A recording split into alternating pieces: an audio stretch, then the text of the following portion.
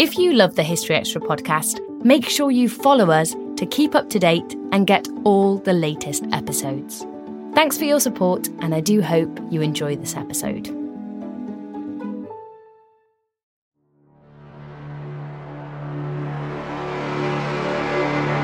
On the 22nd of November 1963, US President John F. Kennedy was assassinated in Dallas. A US Marine veteran named Lee Harvey Oswald was arrested and charged with the murder, but he himself was shot and killed before he could stand trial. The 1964 Warren Commission established that Oswald had acted alone, but in the decades since, the idea that there was a conspiracy to assassinate the president has grown in popularity, and is the view held by the majority of Americans today. Welcome back to Conspiracy from History Extra. I'm Rob Attar, and in this episode we're going to be taking on one of the biggest conspiracy theories of them all. Today's guest is the American investigative journalist Gerald Posner, whose landmark 1993 book Case Closed famously concluded that Oswald had indeed acted alone. And just a quick warning before we begin. We're not aiming to sensationalise the subject, but the nature of the topic means that you will hear some reasonably graphic descriptions of the assassination itself.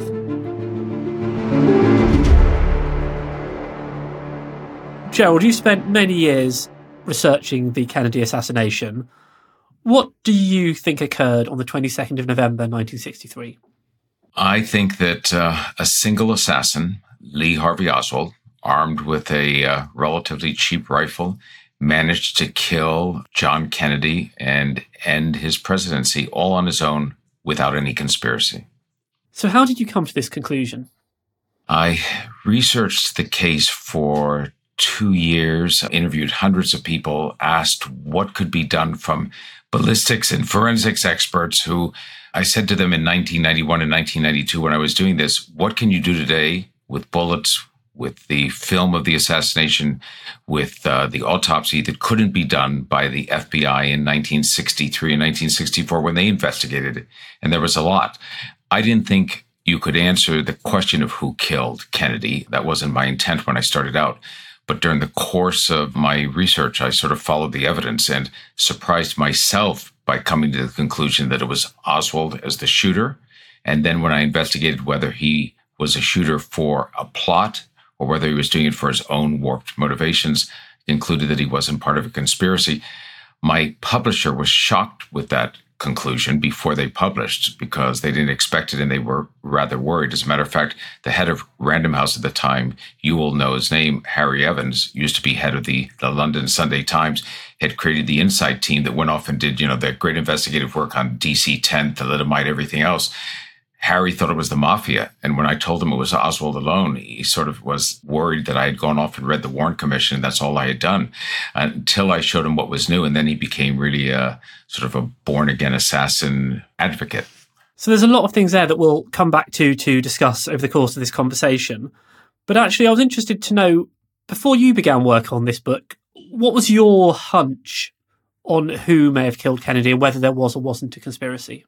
People say they have no bias. Journalists like to say I have no bias when I go into a controversial subject of history. We all have a feeling about what we think happened. And then the real difficulty is making sure that you, no matter what you think, you can follow that evidence. And what I thought happened was the mafia was likely involved. I had been at law school in the late 70s when the government did another investigation into the case called the House Select Committee on Assassinations. And they had concluded that there was a conspiracy, 95% certainty. It turns out that was on flawed acoustics evidence, but still, that got my interest. And the reason I thought it was likely the mob, even though I hadn't investigated the case in any depth, was because Oswald was killed 2 days after he was arrested in police custody by a fellow, Jack Ruby, who looks like he's out of central casting in Hollywood for playing a mobster. So it looks like a silencing of an assassin by a mafia-related character. We all know that the Kennedys were hated by the mafia. John Kennedy's brother, Bobby Kennedy, was the attorney general, and he was going after the mafia very, very hard. So I thought, you know what? They must have struck out first at the president. That's what my feeling was going into the case.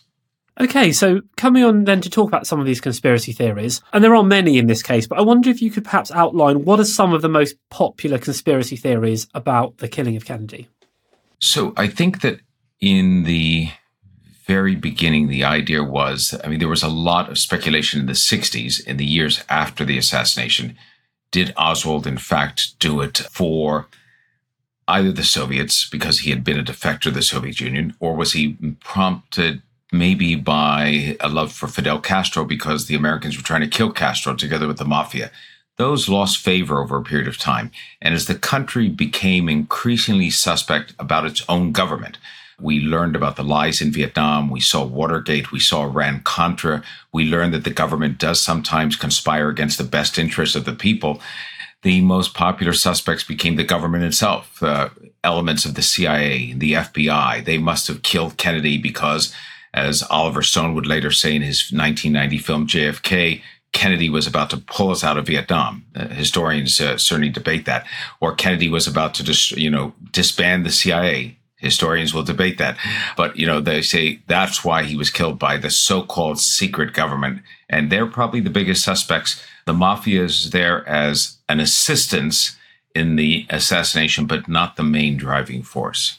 And am I right to say that there are two different variants of the conspiracy theory? One being that Oswald was a tool of one or more of these groups, and the other being that actually there was another shooter as well who was working for the government, the FBI, CIA, etc.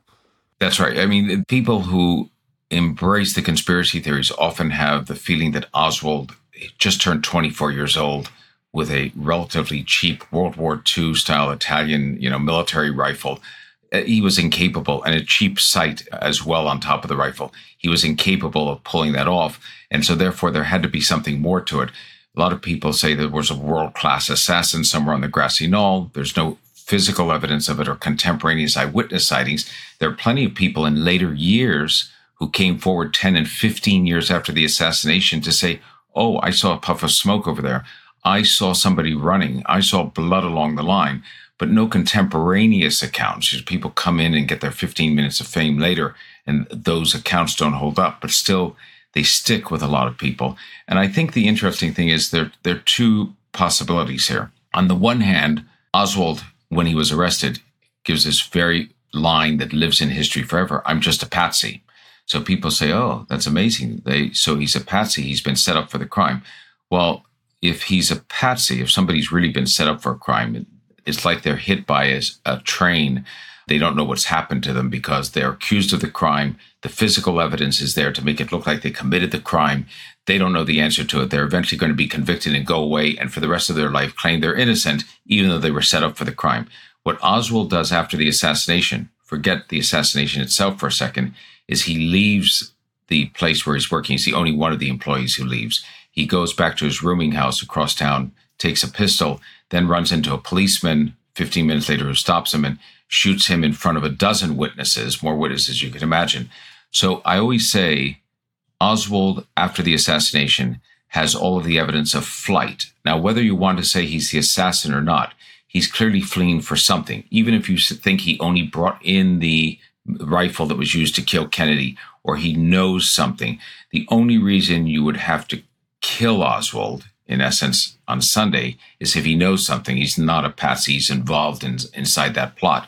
And it always seems to me that if Lee Harvey Oswald was part of a plot, knew something that could unravel the entire assassination, he would never have made it out of Dealey Plaza alive. There would have been some dirty cop who would have been part of the payroll, who would have shot him at the scene and received a medal for killing the assassin, much less letting him sit around for a few days and have his way with police. And actually coming on to the Dealey Plaza and to the assassination itself, one of the arguments that I've certainly heard is that from the distance he was at or the angle he was at, there's no way someone could have hit and killed the president. It was without incredible good fortune. But I gather you don't hold that to be true. Well, I think there's a bit of skill and a bit of luck involved in assassination. I know that drives a lot of people crazy to think that luck is involved. I don't mean luck like fortune or, fortune-telling luck, but things have to break just right for you. And with Oswald, the first shot, people say he's not that great of a shot. He's a marksman and sharpshooter in the Marines, but he hasn't fired the gun that often since then to be able to be that great. So the first shot misses entirely. It's deflected by these tree branches and goes 500 feet out from the depository. nicks a part of a curbstone and concrete flies up and wounds a bystander. The second shot, Oswald has 3.5 seconds on the clock, 3.5. He operates the bolt. It's a bolt-action rifle, aims again, shoots, and that shot's not fatal. As a matter of fact, Kennedy would live through that. It hits Kennedy in the high, sort of almost, high neck, below the neck, and the high shoulder area, passes through him without hitting any bone or any vital organ. The president survives. The next shot, which is the fatal shot, Oswald has the longest period of time, just a little over 5 seconds. He operates the bolt, aims back through the sight. At the farthest point, the moment the Kennedy is actually hit with the headshot, the car is 100 yards away. It looks like it's 25 yards away in terms of the sight. And here's where I say luck. The driver of the limousine that day, William Greer, is 52 years old. He's the oldest member of the security detail. He turns around and looks at Kennedy after the second shot. You can see him on the film. The Zapruder film shows the driver looking back to see what the commotion is and what's happening with the president. He's looking at the president. He's not taking any evasive action. The car hasn't picked up its speed. It's moving at 10 to 12 miles an hour as it's going down that street. It slows to 5 to 7 miles an hour. Kennedy is in a back brace. We forget about that often. He's wearing that, and he's lulled a little bit to the left because of the wound. His head's in that same position. Oswald gets the straight-on shot because the car is not taking evasive action and still almost misses. He hits Kennedy in the high right rear of the head. An inch and a quarter higher, he misses, and the president lives, and it's a failed assassination. But it's a deadly and lethal shot.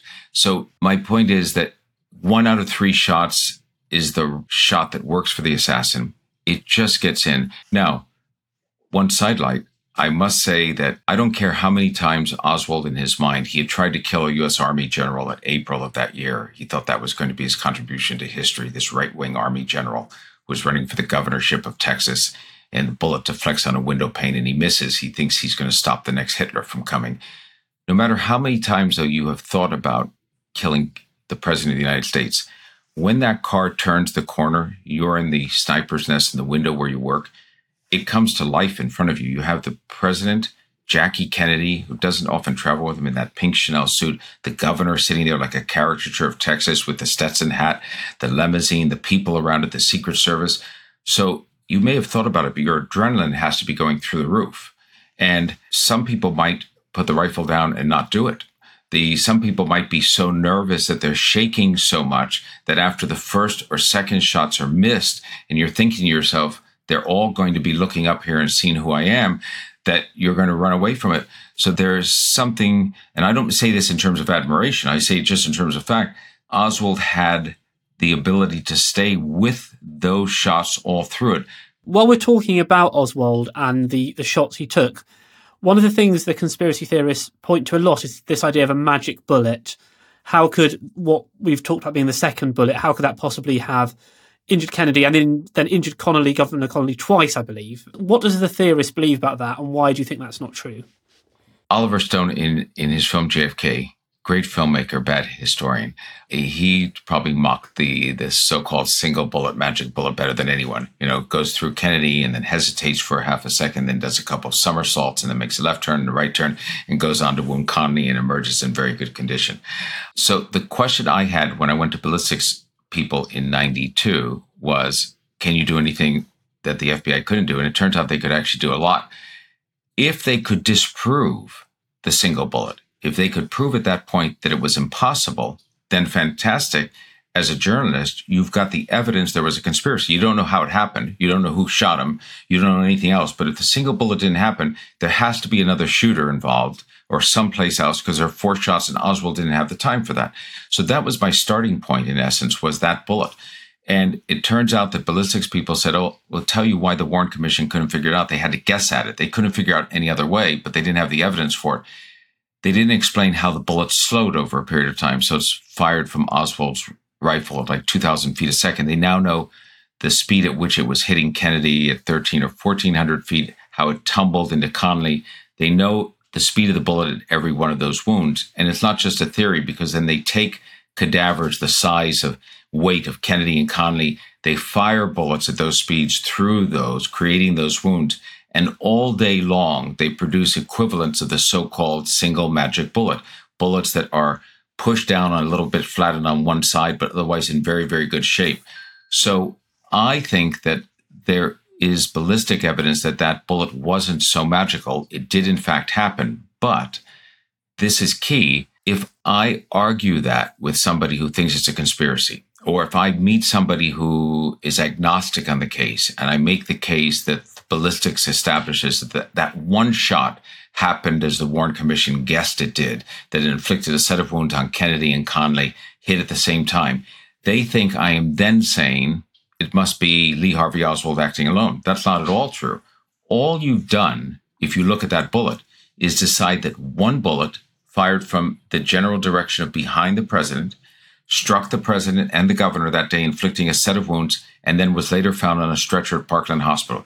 That doesn't tell you who fired the fatal headshot. It doesn't tell you the direction. It doesn't tell you if there was another assassin. Even if you then go through all of the evidence and conclude it's Oswald firing from the window, it still doesn't tell you if there's a conspiracy or not. So people think that confirming that the single bullet was real means that you're thinking it's a lone assassin, you're debunking all the conspiracies. No, it's just one element of deciding what else happened on that day. And I think far too many people who think it's a conspiracy get hung up on the ballistics. For me as an investigator, if I was coming to this case today, what I would focus on is if Oswald's the shooter, I'll accept that, but let's find out if he was doing it for some group. That's the much tougher question here, is going out beyond Dealey Plaza. But people get stuck in Dealey Plaza. I understand that. Now, earlier on, you talked a bit about the Zapruder film, which is a huge part of the Kennedy assassination and also the conspiracy theories. How do the conspiracy theorists believe the film helps their case, and why would you counter that? Well, I think in the beginning, if anybody watches the Zapruder film at regular speed, they just watch the film play through, they will have the same reaction that I had when I first saw it play in real time back in the mid-'70s. I thought Kennedy was shot in the fatal shot from the front. That's what it looks like to the average person. You see the president going along, and then the next thing you see is this violent reaction of the president back and to the left. Head explodes with this mist of, sorry, it's graphic, brain and blood matter. And we've all seen enough movies to know that's how it looks like people are shot. You're shot from one direction, you fall back in the other direction. So the Zapruder film, at first glance, seems to confirm the idea that people have there must be a shooter from the front. And I get that. So only when the film is slowed up, you now can digitize it, you go frame by frame, that you see. And the reason frames are important is, for those who aren't familiar with the case, is the Zapruder film is our time clock for the assassination. It's about 18.3 frames a second. So we know exactly if a shot takes place at a certain frame, it's an 18th of a second. The frame before the fatal headshot, measured by the back seat of the car in the president's suit, he moves a little forward, about 2 inches forward as the bullet hits the back of the head. An 18th of a second later, you can see it frame by frame as it explodes out the front of the president's head. And it does, according to ballistics experts and others you talk to, do what you expect. The amount of force of that wound is so great that the president goes back in the opposite direction. The car is starting to zoom out of Dealey Plaza, which accelerates that movement. He goes back into the left. It happens literally plays out in half a second to 1 second and looks like on film as though it's the reaction to the shot. There's something else on this. There are 2 motorcycle policemen. There are 4 all around the car, 2 in front and 2 in back. The 2 in back got sprayed with blood and brain bits as they drove. And so the reaction I had and others is when you hear that, oh my God, that's additional evidence of a front shot. President shot, bullet sprays the people behind him.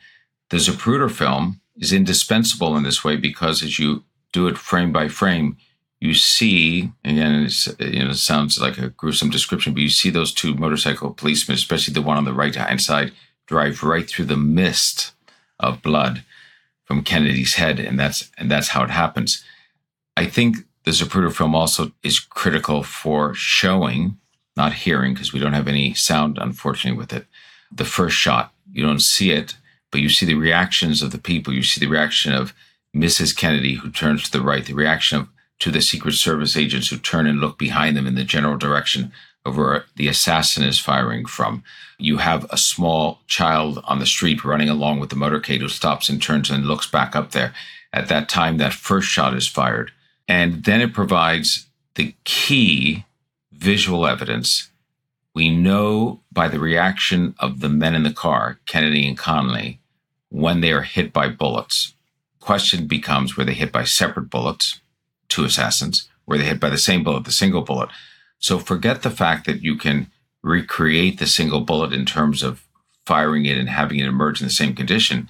The question now is, were they aligned in a position, sitting-wise, where one bullet traveling through the two of them as quickly as it would have could inflict the wounds that it did on those two men? And that's where the Zapruder film becomes critical, because then you can place them, you know where they are in the car, and the answer to that is yes. So much so, Rob, that before case closed, the Zapruder film was cited almost always as evidence of conspiracy. It's the evidence of the headshot being from the front, and that the dissection that I took and the long discussion I have it on case closed then pushed some of the assassination researchers to say, it must have been tampered with. That's what they did. They tampered with the film to make it look like that. So guys like Posner could come along decades later and conclude that it was really just a single assassin. That's impossible to, the House Select Committee on Assassinations looked at the autopsy x-rays, the photos, and the Zapruder film and looked for evidence of fakery and found none. But if you can't agree on what the evidence is, you can't agree on a discussion. So there are still people that now think the Zapruder film has been tampered with. And one last quick aside. The Zapruder film should have been immediately available to the American public, but the Kennedy family, Mrs. Kennedy, Bobby Kennedy, did not want gruesome public displays of Jack made available. So that wasn't made available. Time Life bought the rights to it. They kept it for years. It wasn't shown until 1975 when journalist Geraldo Rivera showed it on a program he had. Today, we're accustomed to having 3 dozen cell phone videos of whatever happens and transpires. But I think it's one of the reasons people were skeptical about the cases, because they didn't see what happened for 12 years. And then when they saw what happened, it goes back to what we said before in the very beginning. They said, oh my God, that looks like a headshot from the front. And you talked earlier about the importance of acoustics in this case. So if you say the Zapruder film was silent, so how does the acoustics evidence come in? So the acoustics evidence comes in. I have a section in the book called Eyewitnesses and Ear Witnesses. And I'm an attorney in, it seems like another life. It's decades ago since I've been practicing. But I know as an attorney how good and unreliable eyewitness testimony can be. You have an event play out in front of 10 people, and they'll give you different accounts of what they saw, not because they're lying, because they saw it differently. One thinks the car was speeding, another thinks it wasn't. Somebody says this person was turning and they weren't.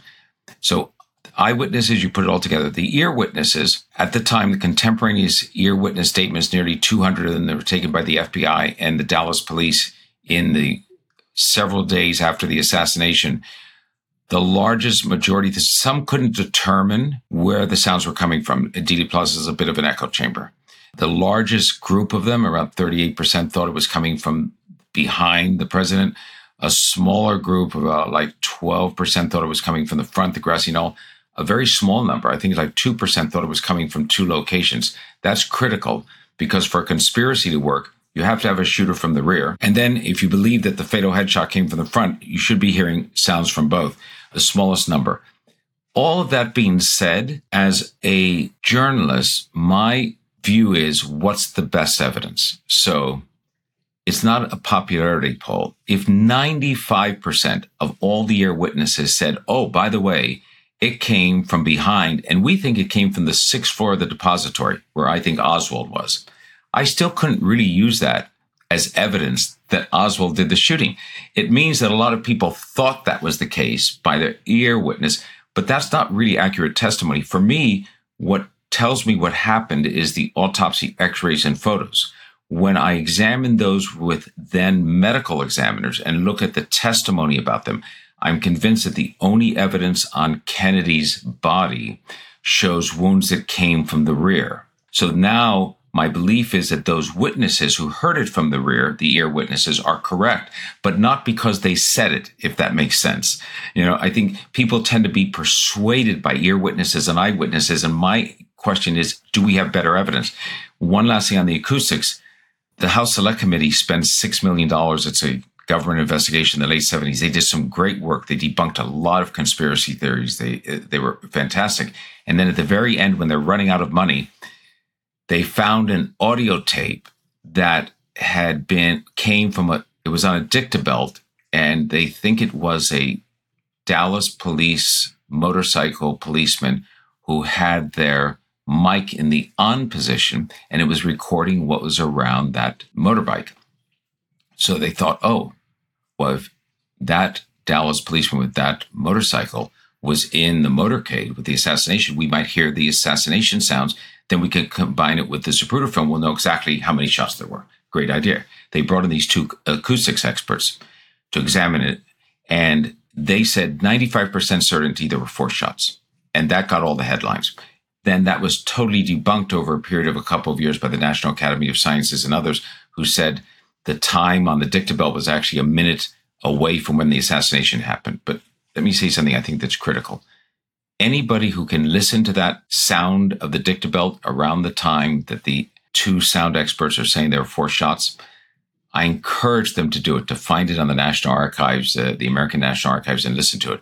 Because here's what they will hear when they're listening for the sounds. Nothing. Because you expect to hear a sound of a shot or crack or something, because there is no sound. There's a bell that rings every little once in a while.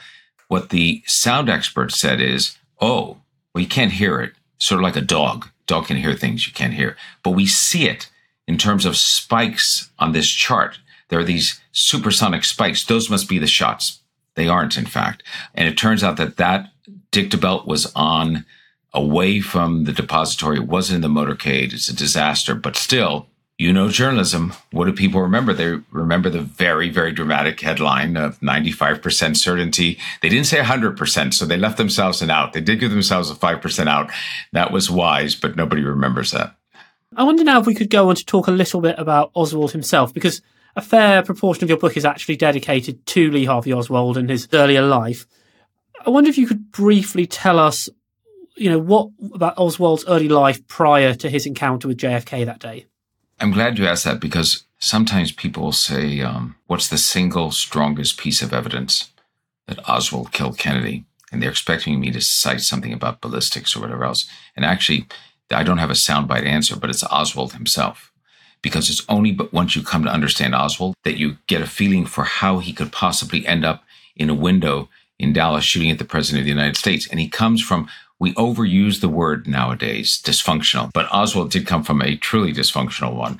A mother that was quite high-strung, that moved around with him. He wasn't very good at school. He was teased a lot at school. When he moved to New York City, he wasn't going to school. And at that time, not going to school could get you into trouble. He was interviewed by a psychiatrist at a youth house, who that psychiatrist remembered him years later, because the reason he remembered him was because Oswald came to him on a very mild charge of truancy, not going to school, and yet displayed all these aggressive, passive-aggressive, acting out personality disorders on the edge of violence, so much so that he recommended that he either be institutionalized for a while or given regular psychiatric treatment, and instead his mother just took him back to Texas from New York. He is fascinated a little bit with contrarian left-wing politics in the middle of the Cold War, but he goes into the Marine Corps. Why? Because his stepbrother, and was successful for him, and Oswald thinks it's going to change his life. And what happens? His fellow Marines think that he might be gay. They call him Mrs. Oswald. They put him into the shower. They tease him. He hates the Marine Corps.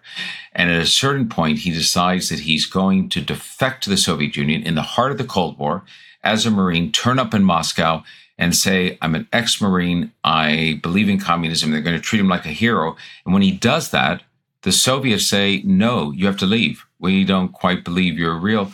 And he tries to kill himself. They save his life, and they move him out to the provincial capital of Minsk, where he spends a couple of years learning to hate the Soviet Union, marries a Russian wife, and works the long process to come back to the US, which he still hates.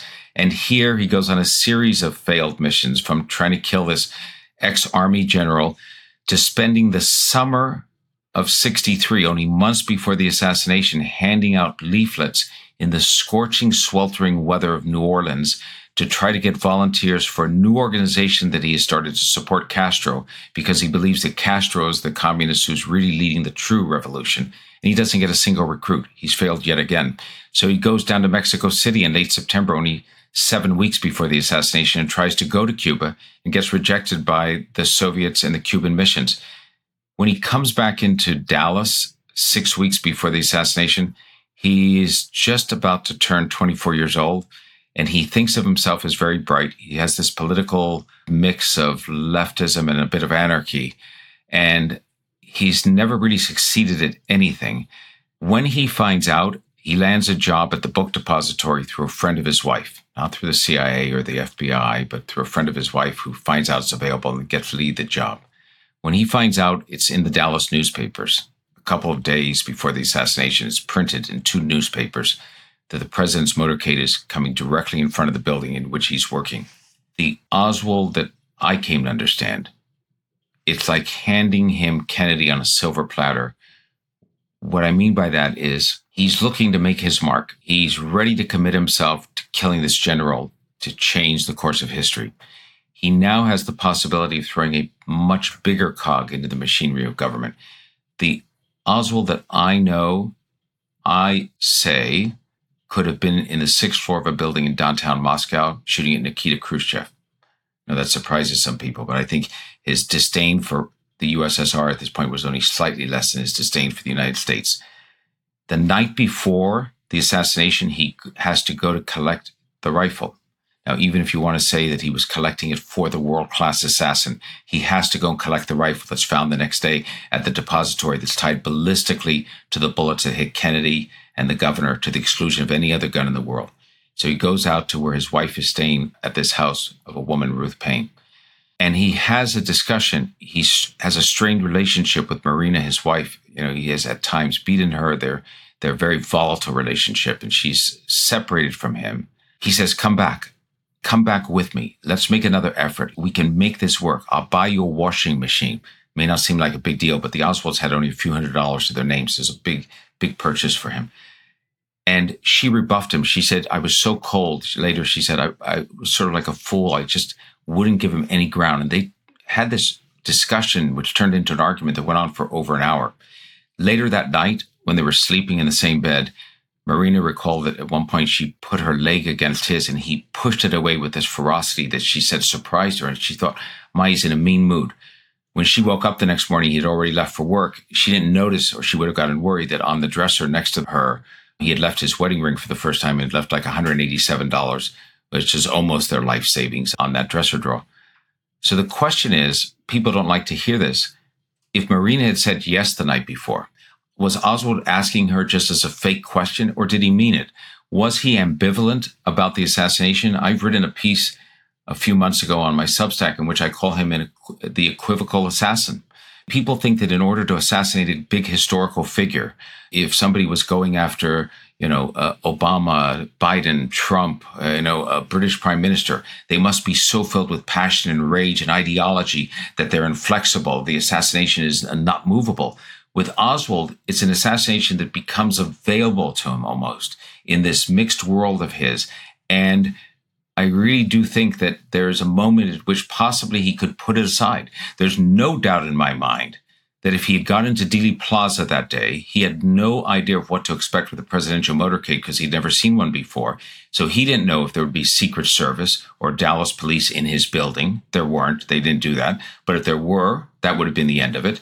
His co-workers who left him alone half an hour before the assassination, if they hadn't left, he wasn't going to take out the rifle and start to shoot them and then shoot at Kennedy. It wasn't a suicide mission. So there are so many possibilities for this assassination not to have happened. But unfortunately, it played out in a way that put him up in the 6th floor window with that rifle the next day. A number of the conspiracy theorists that do believe in Oswald's involvement will charge that he was put up to it by the Soviets, the Cubans, the CIA, the FBI, the Mafia, did he have much contact with any of these groups or organisations whereby he could have been commissioned to do this murder? He certainly had no contact with the KGB once he had left the Soviet Union. And the Soviets have now released those, after the breakup of the Soviet Union, the Minsk office, which had those files, released them to Norman Mailer, who put them into a book called Oswald's Tale. Norman, who had the same publisher I did, Random House, thought it was a conspiracy for decades, and then sort of grudgingly came to conclude it was Oswald alone after he saw the Minsk KGB files. The only other contact he ever had with the KGB was when he went to Mexico City 7 weeks before to try to get to Cuba, but he didn't know that the agents he was dealing with, Oleg Nechepurenko and a fellow called Kostakov, were in fact KGB agents. You could assume that they had them in the office, but he wouldn't know that. The Cuban intelligence, he never had. When he was in the Cuban mission, trying to get to go to Havana 7 weeks before the assassination, there were Cuban agents, the Directorate of Intelligence in that mission as well. It was a listening post for the Cubans in Mexico City, but he didn't have direct contact with them as an operative in that. Then the question becomes the CIA and the FBI. The FBI, working from them, clearly had contact with Oswald. He had opened a file on him when he returned to the United States from the Soviet Union. They had interviewed him. One of the agents had gone to his house just again in November to talk to his wife. Oswald was furious with it, had left a letter for that agent saying, "Leave me alone, don't bother anymore. I'm going to complain to your superiors," at the field office for the FBI in Dallas. After the assassination, the FBI destroyed that note. J. Edgar Hoover, the vaunted head of the FBI, he was so worried that somebody would point a finger, somebody in the U.S. government would say, "Hey, you at the FBI, you mean that you had an open file on this guy Oswald, and you didn't know that he was a potential danger to the president? You didn't know that he was working at a building in which the motorcade directly went in front of?" So what the FBI did, they lied to the Warren Commission. They destroyed that bit of evidence there. They pushed Oswald far enough away to show that he was just one of the many cases that they had investigations on, but not so close that they would know too much. The CIA, on the other hand, they lied to the Warren Commission and had a cover-up because they were petrified that the Warren Commission would discover that the CIA was in a plot with the mafia to kill a head of state. It wasn't Kennedy, it was Castro. They tried 8-9 times to kill him. They never even wounded him. But it wasn't public information. It was still highly kept secret. They were worried that that would become public. And what we don't know to this day is not that the CIA had gone out and said to Oswald, "Become an agent for us." There are some people that think that everything Oswald did was part of a CIA plot from the time that he defected to the Soviet Union. He must have been a fake defector. He was working for the CIA, came back for the CIA. You can't answer that in the sense that it's the type of information that's what you believe. I go through the bureaucracy and I show how it actually all happened. But if you think that somehow there's a secret government that's pulling the strings that makes it look like facts, that's what somebody believes on that. But there's no evidence of that, no credible evidence, nothing in the files, nothing that we can see, no contemporaneous evidence from anybody else. But what I do think the CIA, and why they're still fighting the last few thousand documents coming out on the Kennedy assassination, and they've fought them for years, is that when Oswald went to Mexico City, the CIA were watching with surveillance both the Soviet mission and the Cuban mission. We just had the Cuban Missile Crisis the year before. The Soviets were in the middle of the Cold War. The Mexico City spine area was a major area for espionage. So the CIA might well have had assets, informants inside those two, at least in the Cuban mission. They had assets inside the Mexican government who may have been providing information back to them that may have had their own surveillance on those missions. And what did they learn about Oswald's visits? The Soviets, we now know from their own tapes, say that Oswald took his pistol, which he took down with him on the bus ride down there, and at one point slammed it on the table on a second visit. He was so mad, and they had to take the pistol away from him and quiet him down. At the Cuban mission, at one point, he got into a screaming match, and one of the Cubans later said, he even said that he could go back to America and kill the president or something like this to prove that he was a good communist. Did the CIA know all of that? Were they aware that Oswald was in those two missions with his pistol and possibly threatening American officials. And then when he returns to America on October 1st, they don't tell anyone. They can't spy in the United States. So by law, they're supposed to tell the FBI. They didn't do that. Same thing as 9/11. They followed two of the terrorists who were later on the planes that crashed into the World Trade Center into the U.S. a year before the attack in California. And they never told anyone. The FBI never knew about it until it was too late. So that would be to the eternal shame of the CIA, not that they had Oswald as an asset, but that they had information about him that they should have brought to the attention of the domestic peacekeepers like the FBI or the Secret Service and could have prevented the assassination. That's what I think they've run from for all these years. So you're saying there that they bungled it rather than they had some desire for him to kill the president? Here's my feeling on bungled. They did what these agencies often do. They develop intelligence and information, and then they keep it to themselves. They don't share it. So it becomes proprietary. MI6 develops information. They don't give it to MI5. They want to hold it themselves. Then when you say bungled, when something plays out, then they know what they should have shared. So if Oswald had never come into play, if there had never been an assassination, hiding the information they had on Oswald in Mexico City would have meant nothing.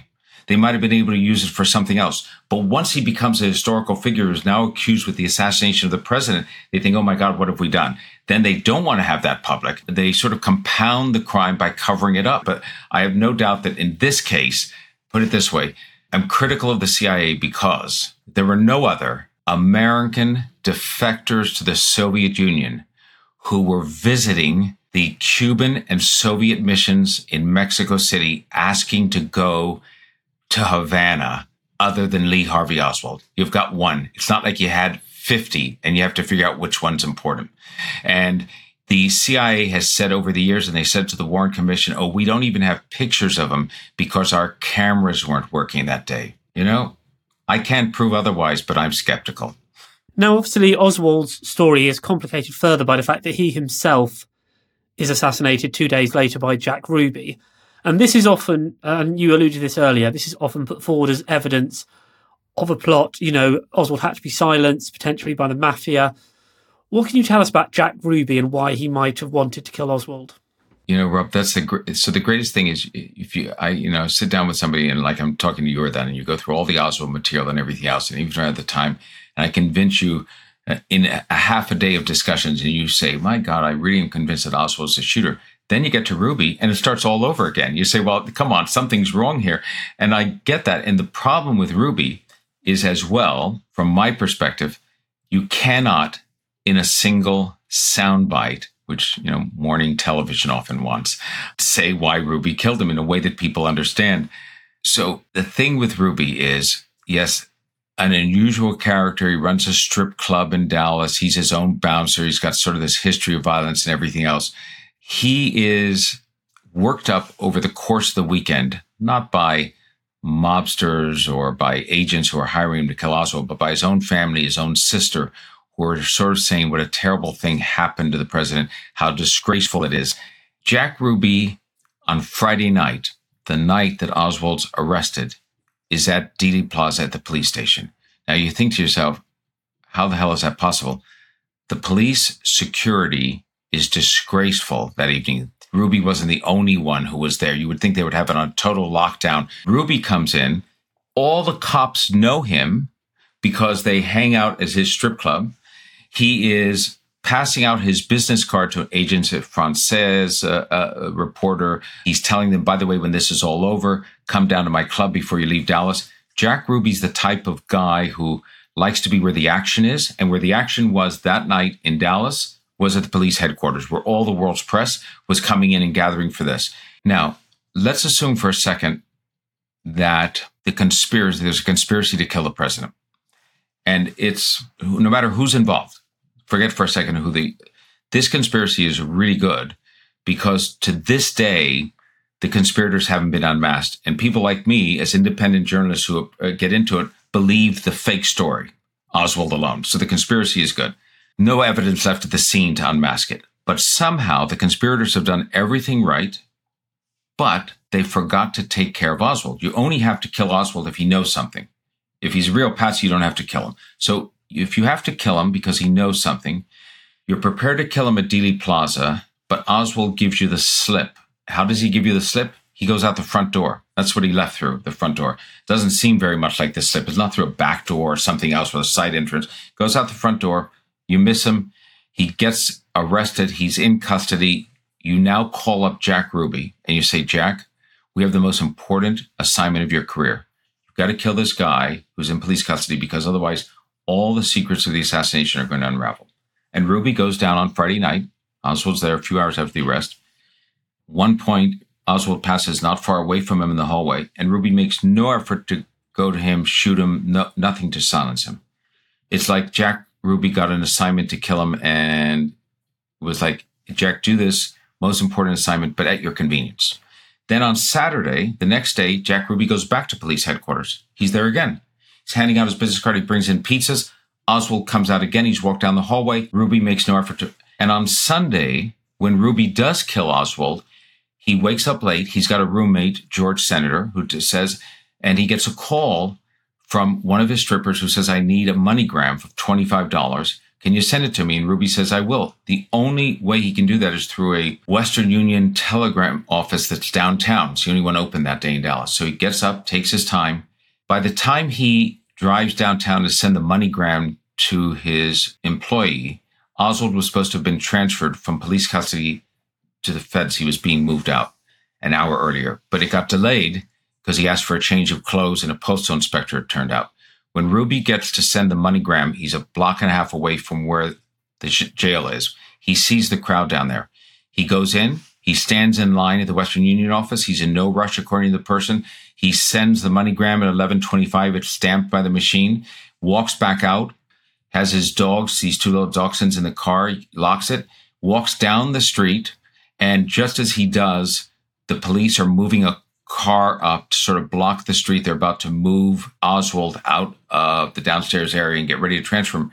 Ruby walks down the ramp, and as Oswald comes out, he walks up to the crowd, pulls out the gun, and shoots him like out of a movie. One shot, fatal shot, says, you shot my president, you rat. I mean, it sounds like a James Cagney line or something. And they tackle Ruby. It is this, as opposed to being what I call a careful plot to silence the assassin, it's an opportunity that presents itself to a guy who thinks people are going to clap him on the back and say, you know what? Thank you, Jack, for erasing the stain from Dallas of what this guy did to the president of the United States. There's a crime in Dallas at that time, crime in Texas, called murder without malice. You kill somebody without malice, you get 5 years maximum. That's what Ruby thought he would get at the most. He was shocked when he got convicted for murder. And one other sidelight, Rob, you know, all these years later, there's all this debate about, okay, who killed Kennedy? Was it Oswald? Was he a patsy? You know, could he have had the ability to do it? People forget that in the immediate aftermath of the assassination, that doubt wasn't there. The American people, for the most part, thought that the person who had been arrested, charged with a crime, worked at the building, whose gun had been found there, was the assassin. And the reason I say that's important is there's a local CBS affiliate that was taping the crowd that had gathered outside, a couple of hundred people who had gathered to see Oswald transferred that day in Dallas. When the word spread out onto the street that Oswald had been shot, they didn't know he was dead, but just that he'd been shot inside the basement. The crowd breaks into spontaneously into applause and cheers. It's really chilling because we don't like the idea of applause or cheers for any violence or murder. I get that. But it shows you the mindset of a Ruby that thinks you could do that. And people would say that was the right thing to do because we think now everybody must be horrified. I'm horrified and I'm furious because Ruby's murder of Oswald is why the case will never be closed. Notwithstanding my optimistic title of case closed, people always have doubts about it because of that. Oswald never got to the stand. The government never presented its evidence. Oswald had the chance to contest it. And even if he had been convicted and gone to jail and later said, it was a massive plot, some people would have thought it was a conspiracy, but not nearly as many. Ruby's murder of Oswald is what really robs us of history of knowing what happened in detail. As you were saying earlier, at the time of Oswald's killing, most people seemed to believe that he was the assassin of JFK Kennedy, but I know we've spoken about this beforehand. You say that, nowadays the majority of Americans think that actually there was a conspiracy. So are there any key moments over the years that have shifted public opinion away from the single shooter to the idea of there being some kind of conspiracy? Yeah, I mean, number one, Ruby's murder. That starts to put doubt in people's mind right away. So you have it within 48 hours, people are wondering, I wonder what happened. And that makes perfect sense. Then the Warren Commission comes out a year later with its massive report, 26 volumes and everything else. I'm going to make a great overstatement here, which probably going to have a dozen exceptions to the contrary. But most people don't like the idea of a government commission to decide what happened on a big controversial historical area. Appointed ex-CIA officers, everything else. It just, Alan Dulles was there. You have them meeting in private sometimes. Many of the files afterwards are still kept secret. They didn't release the autopsy x-rays and photos because the Kennedys didn't want them, but there were questions about that. They didn't release the Zapruder film. So you get this government commission that comes in and says, we think it's a lone assassin. And there's a general distrust with that I think sort of moved it up even more. And then events unrelated to the assassination itself, like the lies over Vietnam, like the assassinations of Bobby Kennedy and Martin Luther King, like Watergate and all those things that take place in which America goes from a country from the 50s and Jack Kennedy's assassination to being a much more distrusting public. And then the House Select Committee on Assassination in the late 70s. Jim Garrison in the late 60s, a district attorney from New Orleans who had an unsuccessful prosecution of someone. I think that when you look at that prosecution in detail, it's a bogus case and Garrison knew it. But at the time, it seemed convincing. Many people in America thought he must have something. He's a district attorney of a major city. He can't just be making it up. There has to be something. Maybe he can't prove it, but that's evidence that there's some plot here. So Garrison added to it. Then you have the House Select Committee coming out in the late 70s with the headline, 95% certainty of assassination. And even though that gets debunked, most people just remember the headline. And then you have Oliver Stone in 1990 with his very good film, good in terms of the power of the film, not in terms of its storytelling, again putting the Garrison case forward. It's amazing anyone thinks it's a lone assassin. And actually, I wonder if you could just tell us a little bit more about the Garrison case, because that is quite an interesting aspect of how the conspiracy develops, isn't it? Yeah, I think that Garrison's intent was sincere because he really did believe there was a conspiracy in the case. And he did think that some of it was hatched in New Orleans, where Oswald had been in the summer months right beforehand, and where there were these anti-Castro Cubans that Oswald had had interplay with. There had been reports from an area outside of New Orleans that Oswald had been spotted in the company of this sort of quasi-mercenary type guy, David Ferry, an unusual fellow. So Garrison picked up all of that and started to investigate it. If that investigation, we now know, had been not authentic, it wasn't an authentic investigation, but had been honest, it would have closed on its own about 4 or 5 months later for failure to develop any credible evidence, and for Garrison finding out that the people supplying him the evidence were not reliable, had lied, had made up the stories, were in other places when they said they were here or there. But instead, he became convinced that he was being stymied by the CIA, that they were doing it. So he looked for something else. He found somebody that he thought was involved, this prominent member of the community, Clay Shaw, and destroys Shaw's life in bringing these charges against him. The jury took 45 minutes to return a not guilty, but still, Garrison became a hero of sorts among conspiracy theorists because they said he's the only one with the courage to go ahead and look into this. And they went down to New Orleans. They tried to help him. He was their real thing. And I thought it was interesting that over the years, I have a chapter about Garrison and how disgraceful I think that probe was. There have been books published on Garrison that sort of meticulously take it apart and show that what he did probably constituted a fraud. But I think that by the time that Oliver Stone decided to do his film, many people in the conspiracy community had abandoned Garrison's theories because Garrison thought there were multiple shooters.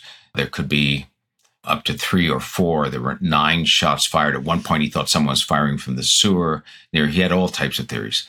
They had left Garrison aside. They thought that was a moment in time, and they had moved on to other things. Stone needed what Hollywood needs. They need a heroic character. And the only person who fits that heroic character status is sort of a public official chasing the truth, and that's Garrison. So he resurrected him, revitalized him, cleaned off his image. And that's a shame, because I think in doing that, he actually revitalized the most discredited of the theories. It's why Spielberg does the Holocaust through Schindler's List. You need a hero. Schindler's the hero, putting together a list. You can't tell the story just from the dark side alone. So Stone opted for the only person who does that. But it was unfortunate, because people think of Jim Garrison as they think he is Kevin Costner. Why do you think now, 60 years later, there are still so many people who, despite the work you've done, despite the Warren Commission, despite the fact that nothing has come through in recent years, no more evidence to back up a conspiracy, why do you think so many people still believe there was a conspiracy to kill JFK? So there was a national opinion poll done about 6 months ago that showed, I think, 33 or 35% of the public thought it was a lone assassin. And people said to me at the time, God, that must be so disappointing to you, only a third of the public. I said, I was sort of exhilarated by that, because it had been down to 5% after Oliver Stone's film. A third of the public thinking it's Oswald is actually quite good. But you're never going to get a consensus on it, because people don't have the time to study it beyond watching a movie. I get that. They can't look into detail. Many things have been said so many times that are false, but they believe them to be true, such as world-class assassins tried to repeat the shooting sequence that Oswald did and were unable to do it. That's just accepted as a fact. People saw Grassy Knoll shooter and ran away. There was surgery done on the president when his body was being flown back to Washington to make it look like it was a back assassin. There's all types of things along this line. What I think is still keeping a large segment of people from settling on a decision is the fact that government still has secret files. It is mad that coming on 60 years later, the U.S. government is its own worst enemy, as is most governments.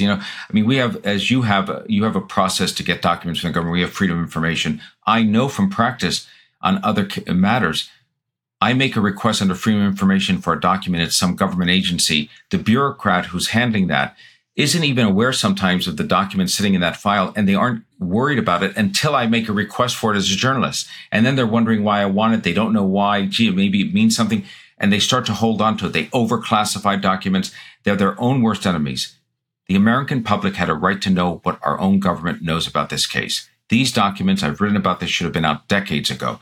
And when the CIA continues to make objections for privacy, to say, oh, it discloses means and sources of collecting information that we don't want our enemies to know.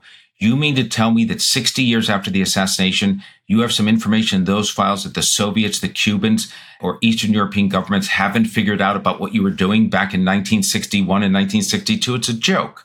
And if there is a 85-year-old asset in the Mexican government who today has reached some prominence with their family, and they were 23 years old at the time and providing information to the CIA, then redact their name so they can't be identified, but get the information out there. So this holding on to documents, even though I don't think there's any smoking gun in them, people think they must be hiding the real truth. And if there are only 10 documents left, they'd be saying they must be hiding the real truth. When the final document is released, it's not going to be an epiphany and people say, oh, it's now the lone assassin. They'll say they must have destroyed the smoking gun. So I understand, but still, there will be some reasonably minded people who will say, oh, we've waited all this time. There's nothing in there that makes us change our mind. Because I do know, Rob, that one of the things I hear from people who have started to come around to what I call, oh, maybe it's Oswald. They were waiting for, I guess, lack of a better word, a deathbed confession from someone. Happens, people get a guilty conscience. You have 24 conspirators, and then one of them feels bad when they're 90 years old and says, oh, I'll tell you what really happened with Kennedy. And they've been waiting decades for that. After 60 years, it never happened. So they've given up that hope. I think that that's one of the reasons that some of the conspiracy, some have lost their steam. And do you think there's any evidence out there that could emerge that would either completely destroy the conspiracy theories or that would make you think again about Oswald? Any reporter or journalist who said, what I provide in Case Closed is a snapshot of what I believe the evidence shows, the credible evidence at that time, 1993. And then I followed the case. I've done an update now for the latest edition of Case Closed. So I follow the releases of the documents. Nothing has changed my underlying conclusion. But if somebody presented me credible evidence that showed that Oswald was in fact working for the Cubans, of that, of course you'd have to change your mind. People get locked into this position of, I can't ever say otherwise. Here's the challenge, by the way. The key period, that I spent a lot of time on is when Oswald comes back to Texas after being turned down by the Soviets and the Cubans in Mexico City. I'll tell you why that's critical. When he gets on a bus to go down on September 25th, he's on that bus transferring different transfers. It's almost a 24-hour journey from New Orleans. The White House announces the next day that Kennedy is going to visit Texas. It's the first public announcement he's making a trip in November. They don't say the cities or whatever, but a political trip to Texas. So no idea that Kennedy's going to Texas before Oswald goes down to Mexico City. Nobody suggests that the Cubans and the Soviets were part of the plot. So they deny Oswald the visa to Havana on their own volition, for their own reasons. If they'd given him that visa, he would have been in Havana on November 22nd. But instead, they say no. He comes back to Dallas. So it's that period from October the 1st to November 22nd, essentially a 7-week period, in which if a conspiracy, I don't care if it's the mafia, the CIA, whoever, they want to bring Oswald into it, even if you just think he has to get the murder weapon, you don't think he's the assassin, but they need to fold him in. They need to make contact with him in those 7 weeks. You can't do it by text message, can't do it by telepathy. They have to have some telephone call. Somebody has to appear to bring him into the plot. The FBI got the records of incoming calls and outgoing calls from all the pay phones within like half a mile around his rooming house where he was living with 7 other guys who said he never got any visitors. The same thing at the place that he worked at. I need the evidence of how a plot brought him in. That's what would then convince me there was a conspiracy. And one last footnote for whatever it's worth. People think that if I say it's Oswald alone, that I am also saying there were no conspiracies against Jack Kennedy to kill him. That's not true. They're separate. For instance, I think there's probably some group of people talking about killing a president at any given time, whether it's Biden, Trump, Obama. If somebody walked up, shot the president, and was tackled at the scene, we'd know who the assassin was, like it was with Sirhan at the scene. But then we'd have to figure out who did it. Anti-abortion people, right-wing extremists, January 6 people, Islamic terrorists, whoever. So you don't know who the group is. I think you could have had a group of mobsters sitting around a table. Nobody's ever come up with this audio evidence, but you could have had a group sitting around in New Orleans saying, let's get that no good president, or let's kill his brother, the attorney general. They've got to be taught a lesson. I wouldn't be surprised if some disgruntled group of CIA agents or Castro was talking about killing the president because the president was trying to kill him. What I'm saying in this conclusion of case closed is that whatever plots were being discussed about killing the president, whatever conspiracies might have been afoot, Oswald got there before the conspirators. He beat them to Kennedy, in essence. They would have pinned a medal on him. They would have clapped him on the back, congratulations. But we assume in the public that because a certain group might want the president dead, and then somebody else does it, that means they were working for that group. Not necessarily so. You need to show the evidence that connects the two, and that's a tougher task. Would you say that lack of a kind of evidence connecting Oswald with, the CIA or FBI or someone in that time period is the strongest argument against there being a conspiracy? The strongest argument against a conspiracy is a 7-week period after Oswald returns to Dallas from Mexico City. But I'd focus a spotlight just on that period because that's when the conspiracy has to happen. You have no sense of the time beforehand with Oswald. And, I've said to some people who believe it's a vast conspiracy, I've said, well, what if Oswald had gone to Havana? He never got back. He didn't know about Texas. And they said, there were a dozen Oswalds. The CIA had a dozen people like him in different cities. Well, you can't answer that. That means they just would have used somebody else in Dallas or somebody in Miami eventually or somebody in Chicago. That's a good answer, but where's the evidence for it? So I'm not as convinced that that's the case. We seem at the moment to be living in an age of conspiracy theories. There are conspiracy theories a lot about the present day. There are a lot of conspiracy theories around historical events. Why do you think this is such fertile ground at the moment? Well, we have learned more about how governments do conspire against public interest at times. Those things have become clear in the States with investigations. But you are right that there's an immediate sort of globbing onto conspiracies. Trump loses the election, you have election denialists, right? Immediately who come up. It happens right off the start, in some ways, and then conspiracies develop around them. Part of it varies instance by instance, but And even 9/11 truthers believe the U.S. government controlled the planes that crashed into the World Trade Center, not the hijackers who were on board. In the Kennedy assassination, William Manchester, the historian who wrote a book called Death of a President, said it very well. He looked back at World War II and he said, if you look at World War II, you've got the Holocaust, you've got this 6 million dead Jewish victims, millions of dead political victims, those who were killed because they were gay, prisoners of war, everything else. Worst crime. The other side of the equation, you have the Nazis, worst criminals. They sort of balance each other out. Worst crime, worst criminals. In the Kennedy assassination, you have this young, charismatic president with so much potential for the future. The gray Eisenhower years of the 50s are over. We're now living in Technicolor, quite literally.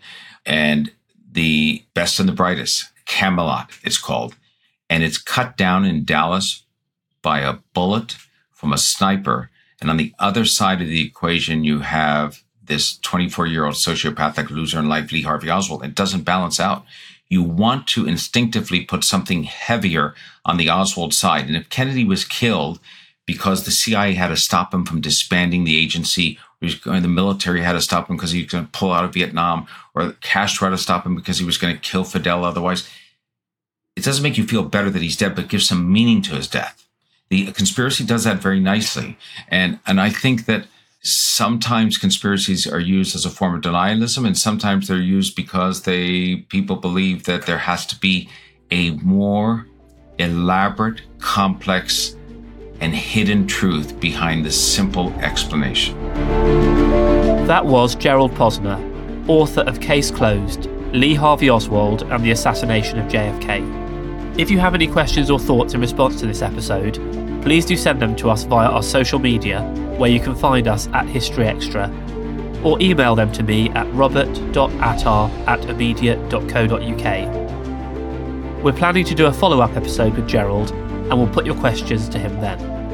Meanwhile, you can now listen to the full series ad-free, including a bonus episode on the 1947 Roswell incident, at historyextra.com/conspiracies-series, or via History Extra Plus on Apple Podcasts.